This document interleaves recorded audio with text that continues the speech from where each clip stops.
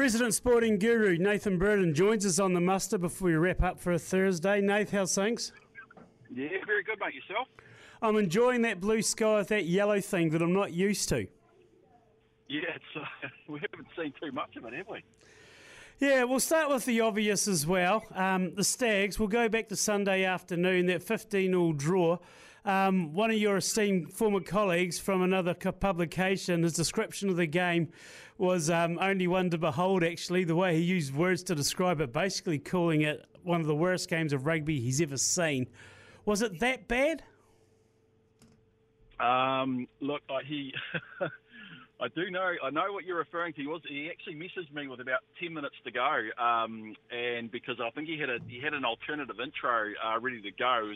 At that stage, we were sort of still hoping for a Stags win, and it was a great intro too. Unfortunately, it ended up on the cutting room floor, but it wasn't a great game of footy, was it? I think it was two teams that it was almost like a finals game where you got two teams that so desperately want to win, but aren't quite sure how to do it. And I don't know if you probably could have played for another 10 minutes or another 20 minutes and still not have got a winner out of it. And the fact is that Northland were right for the plucking. This was their third game in 10 days. We should have won that game, no question. Yeah, 100%. Yeah, I don't think you could have grabbed any of those Stags players after the game, and they probably would have said exactly the same thing. It was probably a massive opportunity that walked out the door, and I'm just not quite sure why. I just think probably as a team they just sort of, maybe just struggling to find their identity or trying to find that spark that teams that win on a regular basis have. They just sort of have an innate ability to find a way, and that's something that the Stags haven't got at the moment, obviously. And the challenge ahead of them is a Ranfurly Shield challenge, which is exciting and scary at the same time. The title, actually, I've brought it up here. There is winning ugly, then there is drawing with the ugliness of 1,000 axolotls. Now, axolotls, it's a Mexican walking fish. The reason I know this, my teacher in Standard 3, Miss Chapman, had a Mexican walking fish called Ferdinand in the room. There was a huge amount of kicking, wasn't there? From both teams, though, and I think probably the conditions definitely challenge both teams. I think we're once again sort of going back to that final situation where no team wants to make a mistake, and really it was going to be whatever team could get some sort of territory going. But just probably just that confidence, that decision making. That ability to probably just have a bit of a crack, and obviously going back to those conditions, they sort of counted against that too. So, I guess the beauty of sport is that you get another chance next week to prove yourself, and I'm sure that's what the Stags will be hoping to do this week. Have you heard anything about Dan Hollinshead, the Bay of Plenty first five, who came down? Any word on when he's going to be available? Look, I'm not too sure, and I think it's been interesting. We've seen Greg Dyer and Marty Banks in the first couple of weeks. I guess the Marty Banks situation, he's been on such a long injury layoff and just finding his way back in. So, I mean, he is a classy player. We know that when he's at his best, but it has been a significant time that he's been out of the game for. So you wouldn't expect him to be firing all cylinders straight back into the game. He does obviously bring an element of experience, and I've also, I've liked elements of what Greg Dyer's brought to the game as well too. So, it will be interesting to see what the Stags decision makers plan to do in that number 10 jersey going forward. I'll be perfectly honest. I've never gone into a Ranfurly Shield game with so low expectations for my side. I'm never like that. You always a starter's chance, but look, I don't know. I'm trying to keep a positive, Nath, but I am really struggling.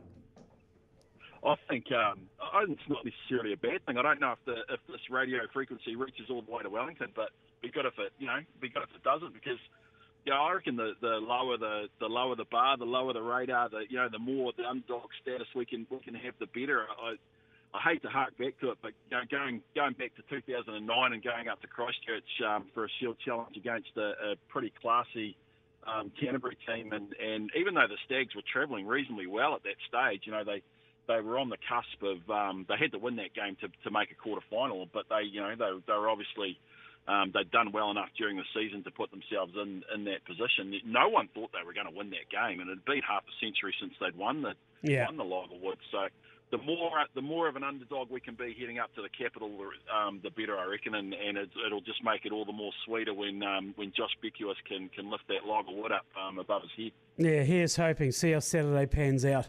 Owen Farrell, the tackle that has divided the rugby world, and basically he's got all these lawyers just rubbing their hands with glee because if this gets upheld, all of a sudden every single red card in professional rugby can get taken to court. However, it sounds as though this morning the Owen Farrell tackle, there's going to be another judiciary hearing on it. They're not wearing the decision.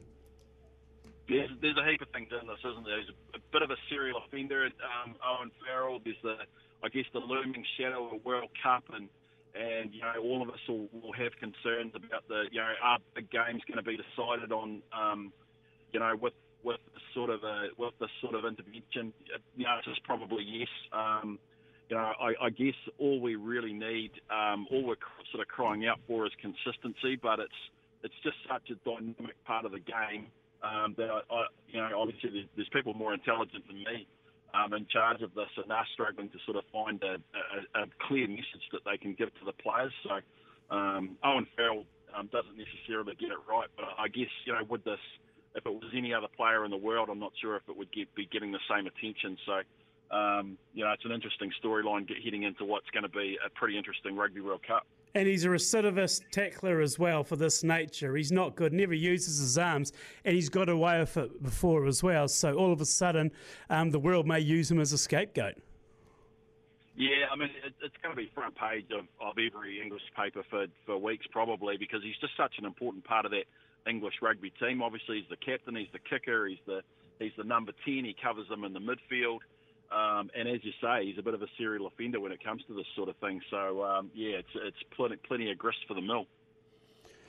Matildas in the Football World Cup, the Women's World Cup, they lost to England last night. Did you stay up and watch the game? I think I told you I'd get back involved in the sharper end of the competition, and I have to a certain extent. I did. I love the Matildas French game. If you can love a 0-0 draw, I just thought it just had everything in it, and that penalty shootout is something I won't be forgetting anytime soon. I must admit, I watched a bit of the other semi. I just couldn't stay up last night. It was a little bit beyond my bedtime, and I was hoping when I opened up the phone this morning that I'd see Aussie get through, but when I saw the 3-1 scoreline, I was like, oh, okay, it is what it is. But I suppose you've got two teams. I believe neither of those two teams have made it through to a final before, so whatever happens, we're going to have a new winner, and I guess we're starting to people are starting to talk about what the impact of this tournament has been, and it has been huge, and I think in terms of that consistently growing momentum that's happening around the way that we view women's sport and the importance that we put on it, it's all sort of trending in the right direction. Absolutely. Leave it there, Nath. Appreciate your thoughts. Lovely. Thanks, mate. Laugh out loud. Thanks to Ag Proud, because life on the farm can be a laughing matter. Some angry guy of road rage just yelled out his window, "I'm going to make your life a living hell." I yelled back, "Appreciate it, but I'm not looking for a relationship right now."